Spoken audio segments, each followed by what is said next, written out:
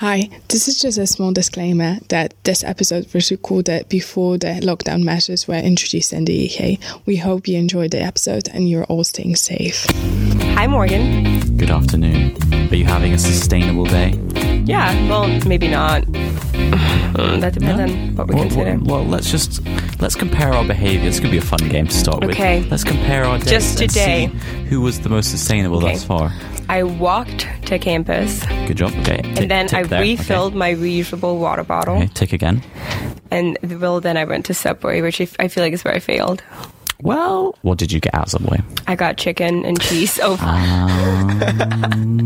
so that's a negative. That's a negative, yeah. But I didn't get any sauces or anything. That doesn't matter. As if the sauce would make a difference. But they have sometimes they have like animal products in them, like egg and milk. Like mayonnaise is big time egg. Yeah. Okay. And then what? That's it. Then I came here. But then you printed off something.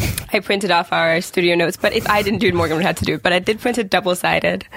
Yeah, true. Yeah, so I feel like that helps. Kind of a tick and minus. Yeah, no, I feel like a lot of the things that I do that are sustainable, like walking everywhere and using reusable water bottles, are also just a product of my economic situation as a student. But I feel kind of iffy about it. How are you, Morgan? How is your sustainability going? It's pretty well. Well, I'm the exact same. Yeah. I just do things that don't require me to make any kind of sacrifice. Yeah, so like low effort sustainability. I wouldn't say low effort because I think about it, but like I do things like taking actually, in fairness, I just drink coffee at home, so I don't even use coffee cups.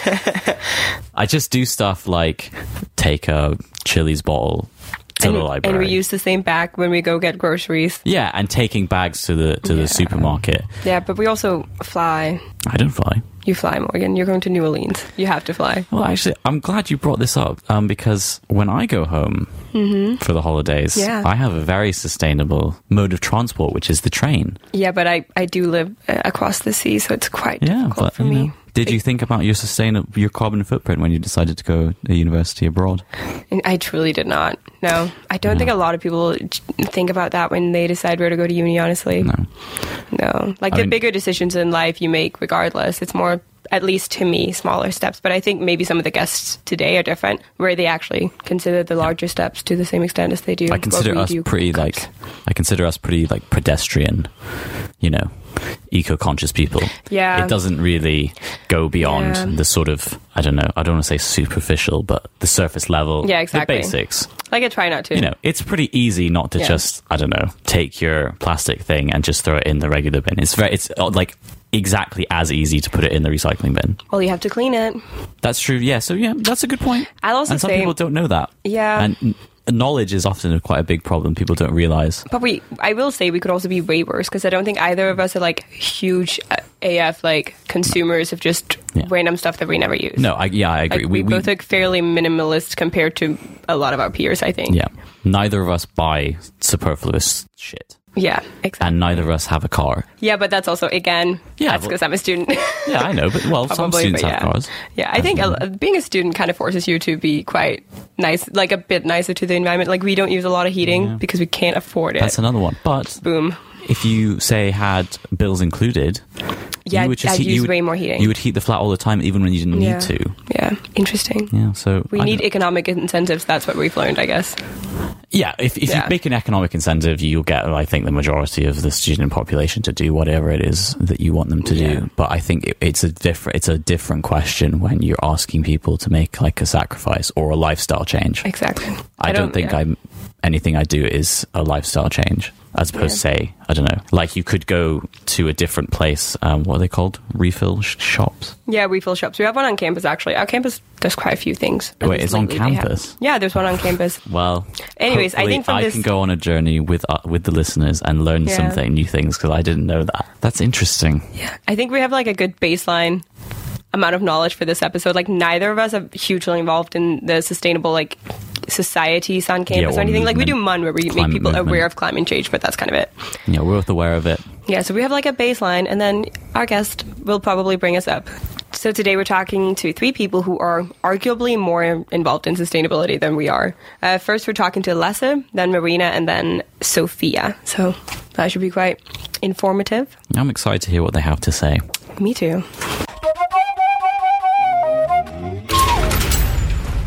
Hello, people. Hi, Lasse. This is Lasse. I am the new co-host for 20 minutes. To be fair, they all know you as the guy who make our music. Oh, yeah. So who are you, Lasse? I'm Lasse. I'm a student here at the University of Aberdeen. I do microbiology and just a bit of everything. Any specific hobbies? I like growing mushrooms. Is it true that your nickname is the Mushroom Guy? Yeah. But I don't grow the weird ones, don't worry. I grow mostly on waste materials like coffee grounds, sawdust, different things I can find. Just like in your flat? Yeah, and just ask people around if they have any stuff. I'm just sharing it with people who want to have a bucket and grow their own mushrooms. Wow. So you put compost material in a bucket and then it grows mushrooms from them? Pretty much, yeah. I'm assuming you put something in there to grow the mushrooms.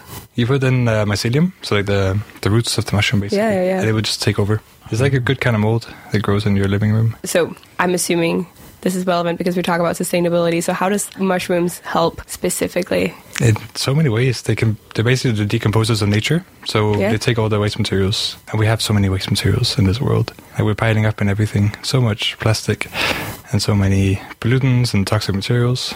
So they're able to break down some of these molecules, take all the stuff that we have, like coffee grounds, sawdust, and turn it into something else. And afterwards you can feed it to animals. You can eat it yourself, you can make protein powder, and then you can keep on going. It's nice. It's a part of a circular economy concept, mindset. Or just keep thinking how you can use your waste from one industry and put it into a different sector.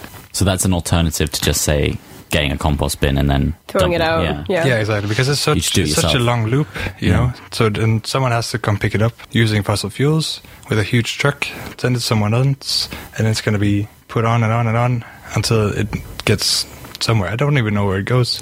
If you just put it into your mushroom bucket, it's there, and you get the full use out of it. Cool. What else do you do? You're quite involved in the sustainability community on campus, if you can say that, right? Yeah, I have been. What have I been doing? I've been doing fossil free last year, which is pretty good. And what do they do? It's just kind of an activist group. It's People and Planet who run these campaigns. Let me think. They have 4 campaigns, and then one of them fossil free, basically where the university is going to. We want them to divest from investing in fossil fuels, stuff like this, and it's been going pretty well. Like they took down fracking and tar sand from their investments from this year, I think. Nice. So slowly we're getting there, and then it just keeps on going and going and going. And so many universities around. I think it's half the universities in the UK have divested from fossil fuels now. Nice. Yeah, I didn't even know, honestly. Yeah, I knew that there was campaigning, some pressure for that, but I didn't know how much progress they'd made. Yeah, and we're in the oil capital of Europe, you know. So true, yeah. It is like this is the place to fight, basically. Yeah. And you also dumpster dive, is that correct? I do, yeah. So what does that entail exactly? Basically, diving into a dumpster, I assume. No, I get that. No, I know, not just any old rummaging through any old bin. I'm assuming probably your lovely Sainsbury's, Morgan. Yeah, around the back of Sainsbury's, that kind of thing. Yeah, but it's basically like out of hour shopping, I call it, because I mean you have all the stuff that they usually are in the shop, and they just throw it out just after the Best Buy date, and it's still really good. I mean, there's so many conservatives and stuff. Some of it you can last for another week. Yeah, some of it's super fresh, like green bananas. I don't know why they throw them out. I think they just have an excess and they just need to get it out. All the bakery stuff, they only have it on for one day, and then the rest of the time they just have to throw it out. Yeah. So there's so much fresh stuff, and they pack everything in so much plastic anyway, so it's pretty clean. No, I've never thought about that, but I know that there's that app that you can get. Too Good to Go. Yeah. Oh yeah, a Danish app. Same kind of thing. Exactly, we're great. It's Danish. It is. That's why I advertise it. Yeah. Good job. Do you think being sustainable is sort of fashionable now? Definitely. Yeah. I think that's a good thing though, because my personal feeling is if you're a business, you can do sustainable things and profit off of it. Yeah, like Too Good to Go. I think if those people were just wanting to get cheaper food, it might not take off as much as if they were thinking, oh, also this is about reducing waste. Yeah, it's true. Like I think companies with more of a social responsibility, they just do better on the long-term scale as well. Yeah, I agree with that. I think most people factor in the ethical responsibilities of a company when they buy stuff. Hopefully. And it's just like, it just makes sense. Like, I think it's Morrison's who put out the wonky fruits and berries and stuff. Exactly. Yeah. So yeah, people get more into it, and if it's more available, then people will buy it as well. What do you think our university could do to help the cause that they aren't already doing? That's a difficult one. I saw a project that was back home in Denmark. It's basically because it's a social democracy and high taxes. Basically, public sector kind of wants to fund green projects that are doing something in the private sector. So basically, there's a bunch of links between these things. There's one project, they had a huge issue with waste management in one council in Denmark, and basically they didn't know what to do because they're just looking at it in like the big picture, like what can we do with all this stuff. So basically they got some funding to help out kickstart different other companies. So I think they had for 5 years they could rent this place for free and take all the waste materials they could, and basically they developed 5 different businesses that all make their money now in a sustainable way, and they get rid of all the waste that they have.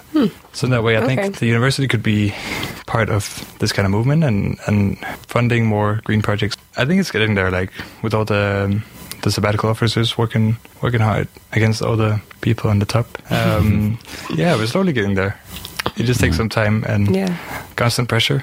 Yeah. How much can activists do, though? I mean, do you think that, to a certain extent, it needs to be in the realm of the public sector, the government? I think it needs to be. Basically, I mean, there's some small things we can do, but they don't have an impact on the grand scale. Yeah. So I think definitely, like, you can see it in France with all the stuff that's been going on. Like, the French government has banned food waste for supermarkets, so they get huge fines if they throw out food.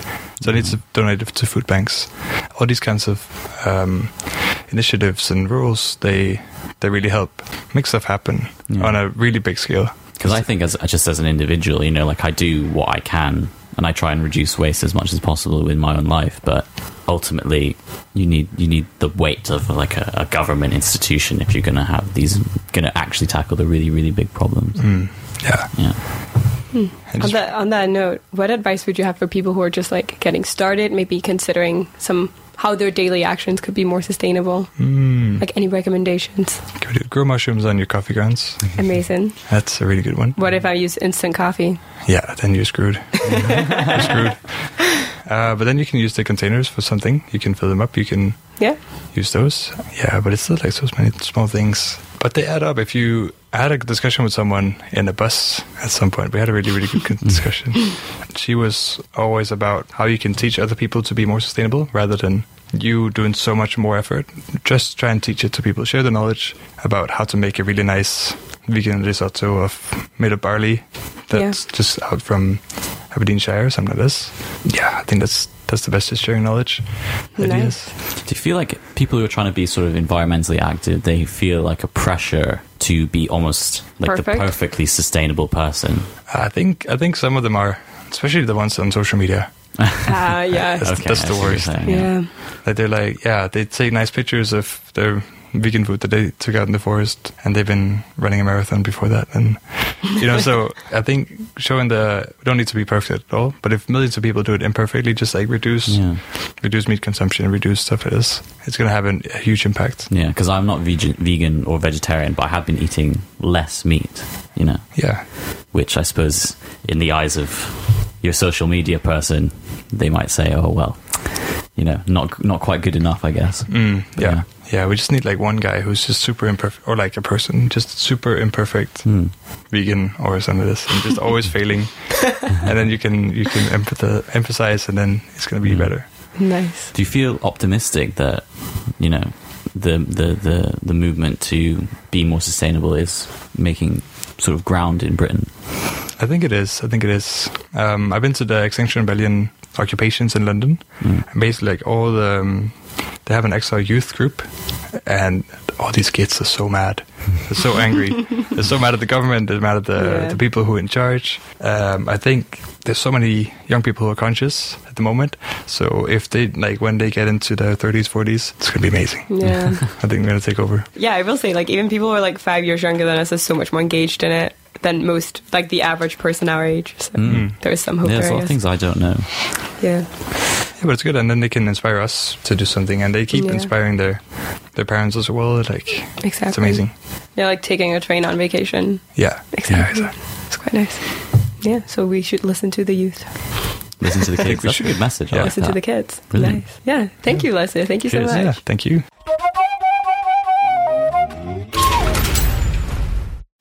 Friend of the show, Lasse there. Yes. So calm. So involved. You know, and I think we were right when we said that we were going to learn about things that we didn't know about. Oh, definitely. That was clear from the get-go. Yeah. Growing mushrooms out of our compost. We have to start composting first. Yeah. Yeah. Or compost, you know. We've been talking about it for a long time, and we haven't started doing it yet. It's true. Yeah, I know Vicky's judging us right now. We will start doing it after this episode. Our roommate really wants to, and she's responsible for it, so she's going to set it all up. It's going to be great. Yeah. Yeah. It's going to be good. You know. It's because Morgan has composting nightmares from first year. First year. Because no one took out the bin. We had a compost and then no one took it out, and it started to smell really, really bad. So when we moved in third year, he was like, Catherine, I'm vetoing the composting. No, I just said, you know what? No. That's one little part of the sustainability lifestyle that we can just ignore for now. But now we're not ignoring it anymore. Hey. Welcome, Marina. Thank you for joining us. Hello. Thanks for having me. Would you like to introduce yourself? My name is Marina, a neuroscience student. I'm in my final year. I'm from Italy originally. Brilliant. So, how are you involved in sustainability on campus, if you are at all? On campus, not as much. Yeah? Like, I've seen and supported a lot the fossil-free campaign to encourage the University of Aberdeen to divest from fossil fuels. Yeah. I've been more involved in Extinction Rebellion here in Aberdeen, and also last year I was doing a placement in Cambridge, and I was also involved with Extinction Rebellion down there. So that's been my main focus. And what do you think about the state of sort of activism in Britain right now? I think it's doing better than in a lot of other countries, especially groups such as the school strike movement and Extinction Rebellion. I think in the last 2 years, they have seen an unprecedented participation that we never had before when it comes to climate change. This has definitely helped to bring the topic into the public discourse, because before that, it was pretty much like nobody was talking about it. Main newspapers weren't addressing it at all. So I think we're really seeing an unprecedented level of activism and engagement, but that doesn't mean it's enough. Like, the fact that there hasn't been enough before doesn't mean that a little bit is enough to take us where we need to get to, if that makes sense. Yeah. So you think of the purpose of these groups as to bringing the topic on the minds of people and politicians. Yeah? That's the main focus. And also to push really for societal change, because I think, So individual action too. Individual actions too, but I think individual actions are very important. Like, we were talking earlier on about veganism, and I think it's great. Like, I've been vegetarian for 6 years, and I'm trying to eat more and more vegan.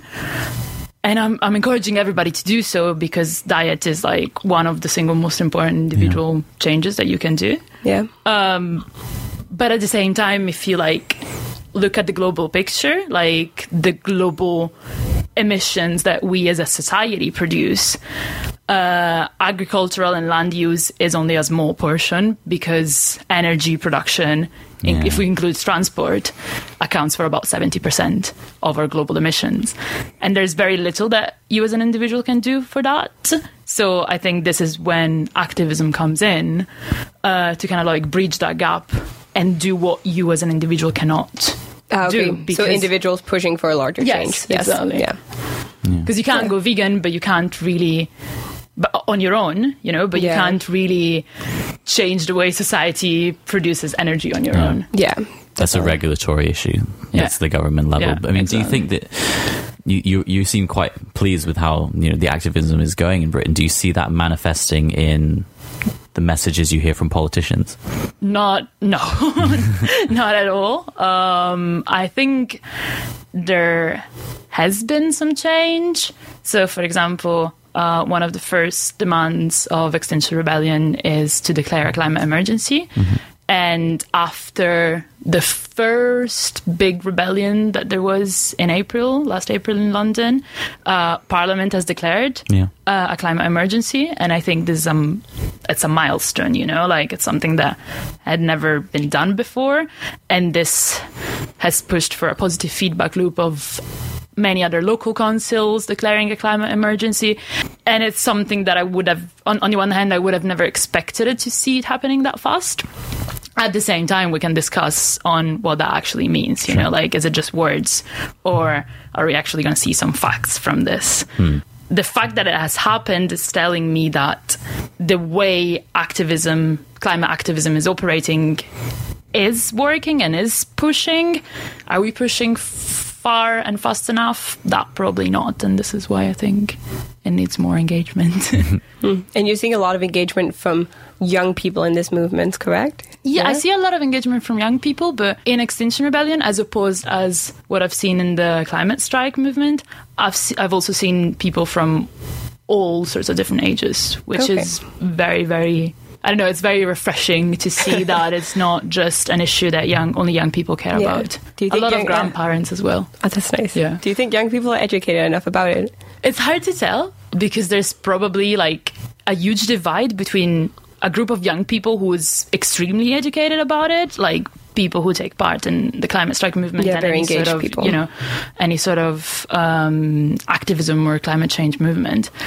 And then you find other groups of people, other parts of society, where young people have absolutely no clue about it, or are uninterested, or even dismissive.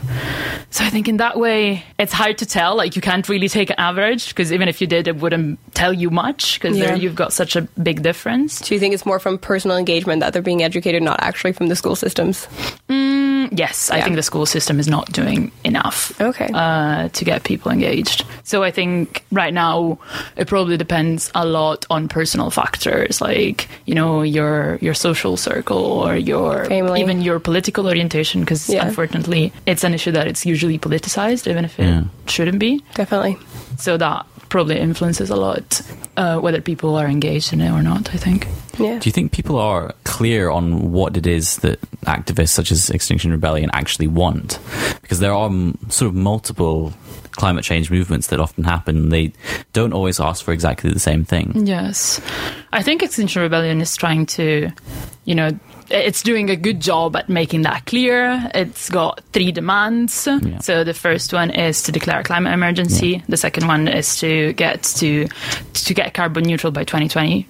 And 2025. 2020, that's now. But 2025. And the third one is to establish a citizens' assembly, so a sort of participative democracy structure, so that ordinary people can help shape the way in which we get to carbon neutrality.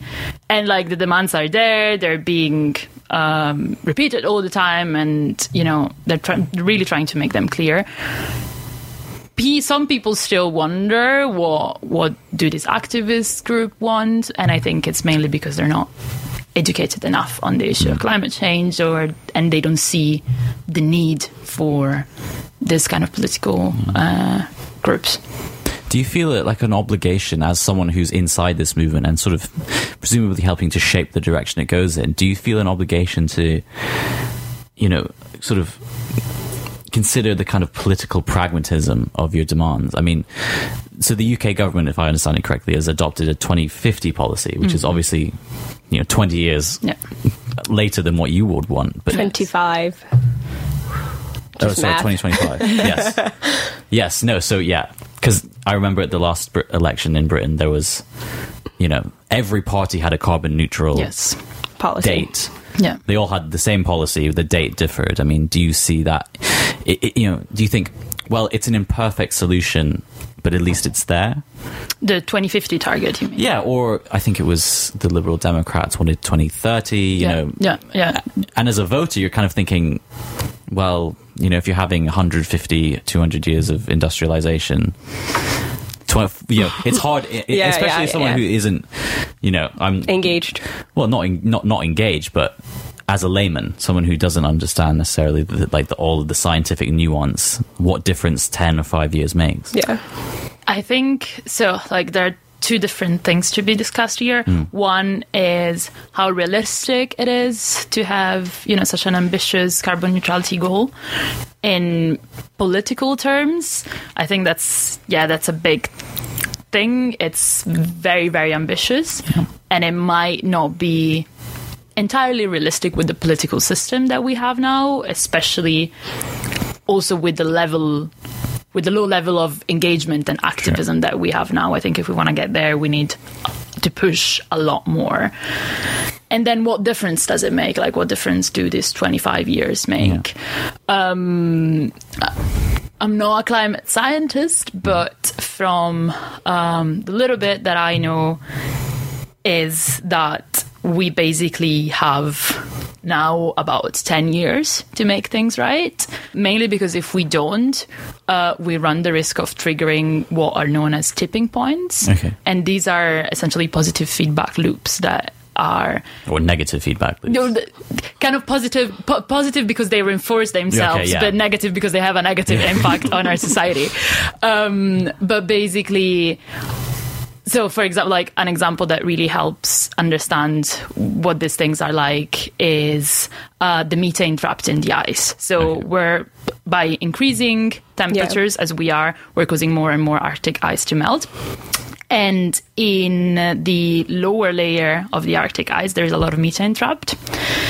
And as you might know, methane is like a very potent greenhouse gas, 84 times more powerful than CO2. So if the temperature increases enough for the ice to melt to that level and to release that methane, it means that you're pumping huge amounts of greenhouse gases in the atmosphere, which will cause a further increase in temperature, which will cause more ice to melt and then more methane to be released. And at that point, it doesn't really matter if the whole of society goes carbon neutral overnight, because you've already triggered a natural cycle that's increasing the levels of greenhouse gases for you, and you can't really stop it. So I think this is like the big thing that we need to keep in mind when we talk about carbon neutrality goals. You know, when is the point of no return, essentially? Yeah. It's a big topic. It's really interesting. We had the National Kids Musical Competition over the weekend back home in Denmark, and it was like a song about the climate that won. Like, it's like, it's just on top of everyone's minds, and especially kids, and they're getting anxious, and it's really, like, it's just a big topic to talk about, which is interesting. Because it's often seen as like a lighter topic, sustainability and all that kind of stuff, you know. It's like, use a reusable cup, and then... Yeah, do you think... the bigger that's a good point, actually. I wonder if you think that kind of... I don't know, advice or rhetoric about just do what you can in your everyday life, that has the capacity to sort of nullify the necessity of, you know, a government to act or an international community to act. Yes, I think like we are made to believe that our individual actions matter more than they actually do. And by saying this, I'm not saying people shouldn't go vegan or, you know, shouldn't recycle or switch off their light bulbs or whatever.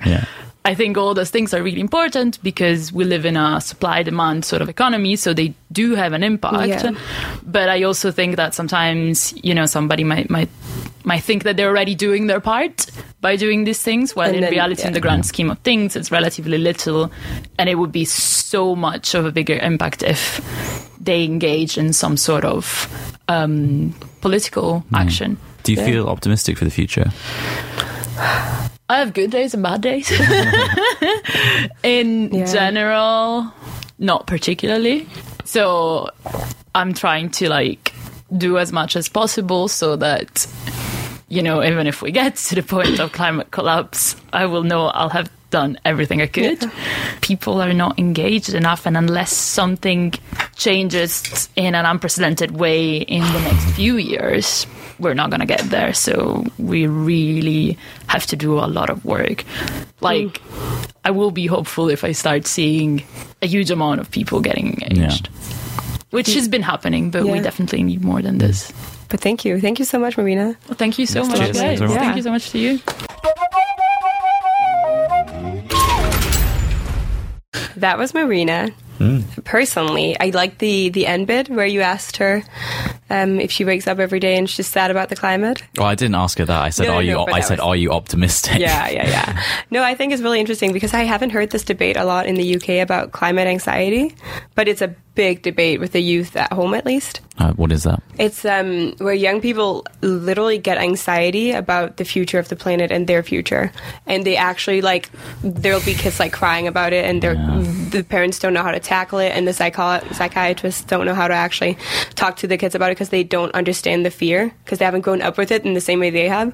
And I think that's a really interesting aspect of this climate situation, the mental health implications for. I think that phenomena does concern me because I think if you're going to have a movement, it needs to be channeled with positive energy.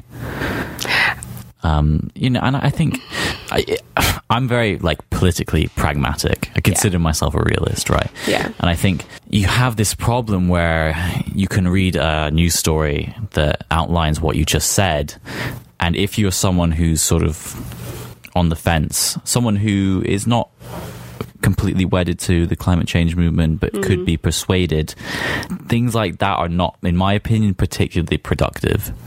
You know what I mean? Yeah, I see exactly what you mean. But clearly activism does make a difference, and I understand this. I understand the concern that governments are not going to go far enough, and if you're an activist, your job is to always say that the government is not going far enough. Yeah, but you do also have to take the victories where they come, I think. Accept the steps that are being taken. Yeah.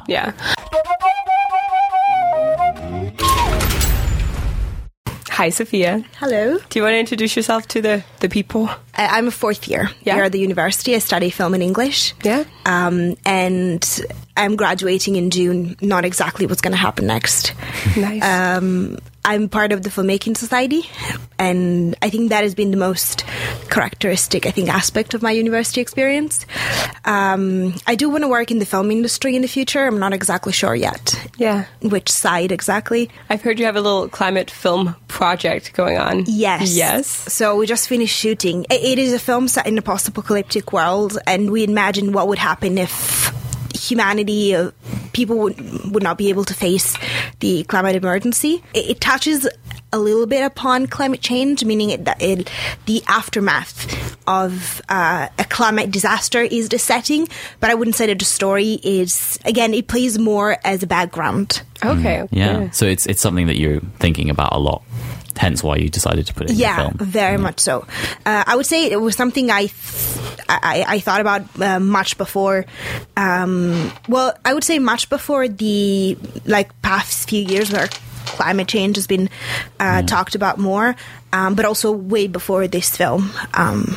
Because, I don't know, to me it's always been an issue, that the glaciers are melting and, water rising, temperature rising. It has never been something new, which I find very surprising that now people have the guts to be no, that's not true. It's not happening. It's all in hoax and blah, blah, blah. I'm I remember people talking about it when I was in elementary school. Yeah. So what kind of sustainable sort of activities do you get up to? So I would say the aspect of my life where I try to put the most effort are definitely food consumption and fashion. I'm a big advocate for sustainable fashion just because I like clothes so much. And I think that to produce and consume clothing in a more sustainable way, in a more ethical way, I think overall, I just find the whole thing very fascinating, and I think that to more sustainable clothing production touches upon also, as I said, an overall ethical production of clothing, because it means that rights of laborers are respected more, and the way packaging is a big thing that I don't understand why people need so much packaging. So I would definitely say clothing and food productions. I try to be vegan, not always with the best results. But also when you go to the supermarket, like try to buy maybe, I don't know, tomatoes, that are not in plastic bags. And you're the perfect, imperfect vegan that Lasse was mentioning earlier in our interviews. Yeah, definitely. We've talked to a guy who said we just need people out there showing that you don't have to be perfect so that it's more achievable. Exactly. Like, I think I saw an image on Facebook that was saying we don't need like one person being perfectly sustainable, but we need a lot of people just trying to. And I also think that it's just a mindset, you know, like something that in everyday life you think about. So whenever you have to make a choice, then that's also a criteria you make your choices with. And I think that's where it lies, being sustainable. It's not really like living in a tiny hut in the middle of the mountain where you just like produce what you consume. I mean, if you're able to do that, that's amazing. But obviously, it's not for everyone. And, it's also a little bit more expensive. I'm not going to lie. Yeah, it's almost privileged to be able to take part in ethical consumption at times. So how do you shop sustainably and ethically? As a student too. Yeah. Particularly with fashion. Oh, particularly. So I have a few brands that I like, and is the brand that I'm wearing? Yeah. Oh, they can't see you, but we can. It's called Lucian York, and I know it is a very specific style. So again, I understand that it's not for everyone, but I like it very much. And they have a partnership with a factory in India where they do produce their clothing in India, but they do it in a way where they try to from textile to the way they collaborate with the people who are actually making the clothes. They very much put a face onto the people who are physically sewing and cutting and stuff, which I think is really nice. And it's very easy, I think, to forget the person behind whatever you're consuming, which again, I find really nice. Plus, I really like their clothing, and they're really comfy. It's not always just easy. It's like necessary to forget sometimes if you... Exactly. Yeah. Honestly, if you don't want to be anxious about your consumption.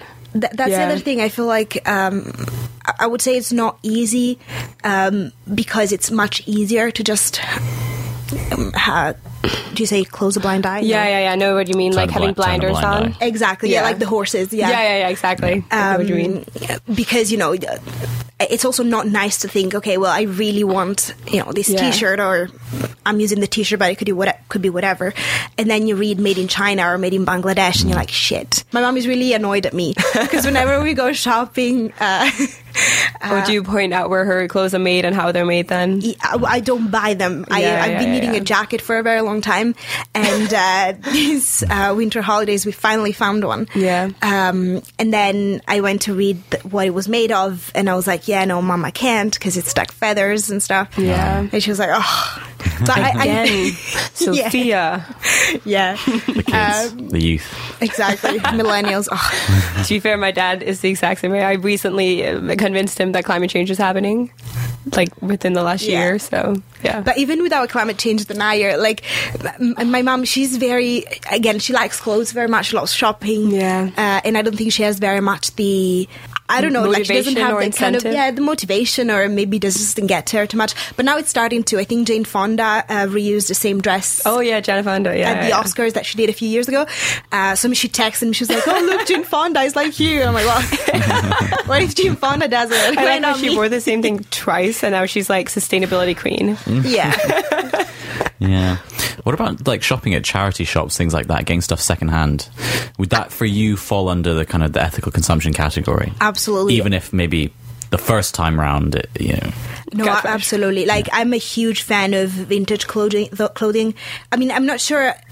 I don't think I wear a lot of them, but it is definitely a kind of like aesthetic that I look up to, and charity shops are not a big thing in Italy, and I've always looked for like secondhand stuff, but it's mostly like vintage, which tends to be more expensive than you know, because charity shop is literally someone's trash that became somebody else's come up, to quote Macklemore. But I love charity shopping back in the days. It is definitely, again, it is not easy, but I think it's also part of the fun of it. You don't have to go to charity shopping looking for that one thing. It's like treasure hunting. Exactly. It's more like you take the day or you take the morning and you just like go in every charity shop and you find things. And I've found like really nice stuff. I have the pair of trousers that I think it's the trousers that use the most, and I've bought them literally by chance. One day I was walking down the street, just saw them in the window pane. I was like, yeah, that's me. Nice. Amazing. Really cool. Yeah, I don't know if I'm fashionable enough for that. You know? But you can then take the steps to buy sustainably. Yeah, of course. Like Lucy and Yak don't make boys' clothes, do they? Men's clothes? Oh, they do. They do very much so. They make everything. Yeah, everything is male and female, but I think most of it is actually unisex. Oh, yeah, it's just unisex. Okay. Yeah, that makes sense. I also have an app that's called Good On You, where you type in the brand and it tells you, gives an ethical rating. They have like 5 criteria. I think it's like animal cruelty, labor's worker, blah, blah, environment. I'm not sure how good it is, though, I have to be honest, because I've used it a little bit, but I haven't found it extremely useful. Yeah. It's because I don't have particularly good information about the ethical nature of X, Y, or Z brand. But I just make the assumption that if it's on the high street, if it's like a conventional high street brand, that to one extent or another, it's probably made under pretty poor conditions. I think that's a good assumption, honestly. Which is kind of disheartening as someone, like the way you buy clothes is a bit maybe unconventional, and like your everyday person on the street might not be able to adopt that behavior. But if you think you just make the assumption that every single brand is, not treating their workers correctly, then it becomes quite demoralizing, I think. And then you think, why bother? No, but exactly. Like, I mean, I don't want to always go there, but it is very expensive. And sometimes, you find like stupid things like white t-shirts are very difficult to come across a really good plain white t-shirt. And you can go to like H&M or Zara or, all these brands, and it's filled with white t-shirts, and they're like £5, £6. Yeah. And then you cannot buy them because... And it's like, it's a white t-shirt. Like, how difficult it is to make a white t-shirt in a way that... Yeah, and then it might say, like, sustainable cotton, but then the rest of it is still... I find that so annoying because then there's always, like, a trick. That it's like, it's not really sustainable. Like, it's just one aspect of the entire circle. Do you wish the government would help you out?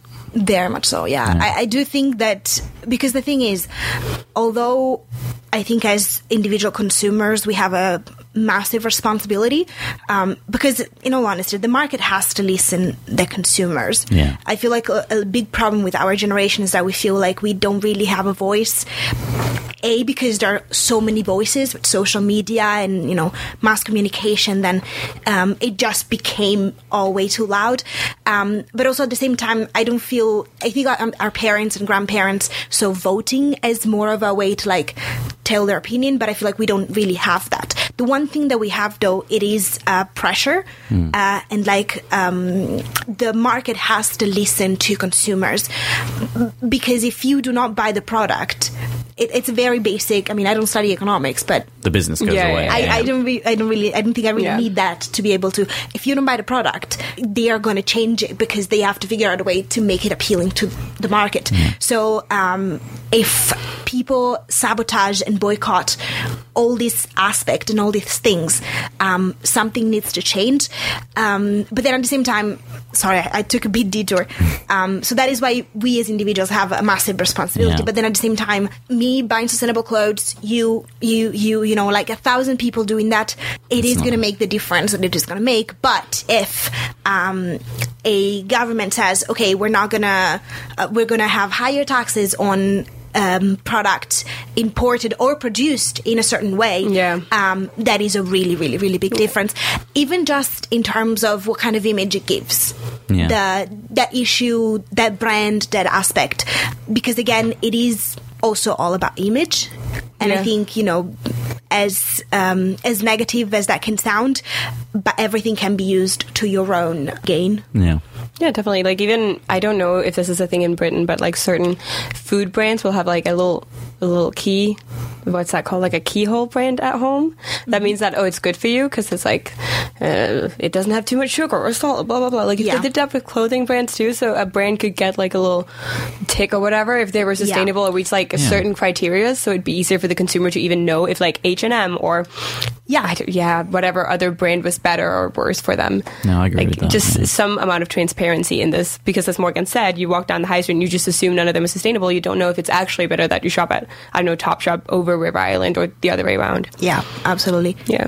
No, and as you said, it would be a guarantee. Now, what I have to do is I have to, each individual shop, I would have to go into the terms and conditions, or I don't know what else. Do a lot of research. And read, But if there was a government mark they could put on it, then I would know that if it has like that mark, that means that it's made with ABC in this determined way, And then you could easily choose to support them over others. Yeah. Exactly. Yeah. Very interesting. Thank you so much, Sophia. Thank you so much for having me. Thank you. No, lovely.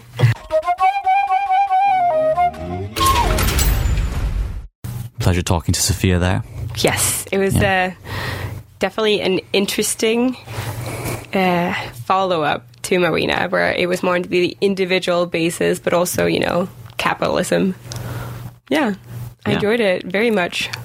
I think the topic of fast fashion and fashion in general comes back to what we were saying at the beginning, which is that I think the majority of people will make consumer choices that don't really require too much from them. It doesn't require a sacrifice, but I think in order to buy clothes ethically and sustainably, that actually is a change that does require perhaps more money. So you either have to spend more, or you buy fewer items, and it takes up your time.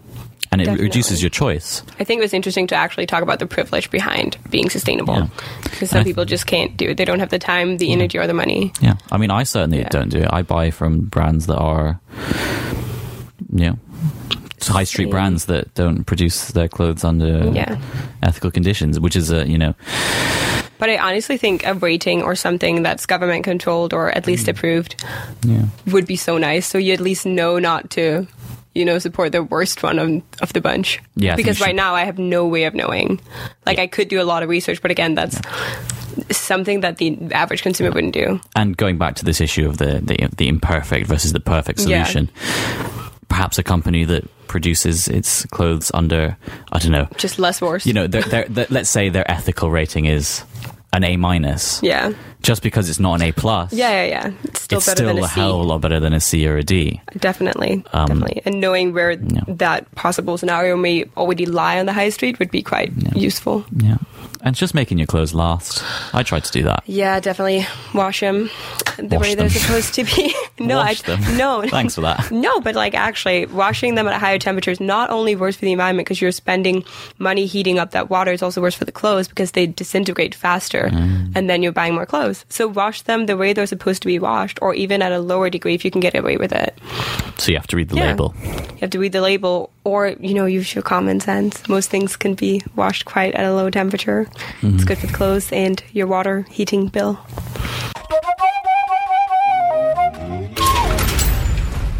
So what have we learned? I've actually learned quite a lot. To reflect. I think it's impressive when people make something that is so not tangible, such a priority in their life. I think that's amazing. I agree. And it's so impressive that they spend their time, energy, and money on it. Yeah, it really does demonstrate a strength in conviction. Yeah, 100%. And community, for that matter. Yeah. And I think it was so interesting to talk to Lasse about how the youth, even just a few years younger than us, they're so much more engaged and they're so much more educated, and they feel so much more connected to the cause. I agree. At least a large amount of them. I think it's very inspiring. Yeah. And I like how they're also making an older generation listen to them, the grandparents and the parents. Absolutely. They're taking initiative. Do you feel optimistic for the future? I feel optimistic that we're getting somewhere. But again, I'm going to be dead by the time it gets horrible. So it's quite hard to be too negative about it. I don't have that amount of imagination. Yeah. Do you see what I mean? Okay, fair enough. But I really am for top-down action on the climate. You mean government-led action? Government-led action. Yeah. Initiatives, even companies and... I agree. Regulate. Newer companies. Yes, regulations. Gosh, I'm from Denmark. I have to support all of the regulations. Yeah. I agree. I think taxing, carbon taxes, I like that. 100% same. I'm a big fan of that kind of approach because... Or even just supporting companies. And that also gives you money to... So a subsidy Yes, subsidies and tax breaks for companies who are actually doing something for the environment. I think that's quite a good way to incentivize newer companies to actually consider it. Yeah. Yeah. And public transport. We didn't really talk about that. We didn't, but we just, that's because we're all students, so none of us. It's either you walk or you take the bus. Exactly. But yeah. One word to summarize your feelings. That's so stupid. Let me see if I can think of a word. Overwhelmed. Yeah, I think that's how most people feel about sustainability. Okay. Right. My word would be progress. Wow, optimism. Vicky, can we have a word? Uncertain. Brilliant. Uncertain is a good word, to be fair. Wow. And with that, we say goodbye. Do you want to make a sound effect?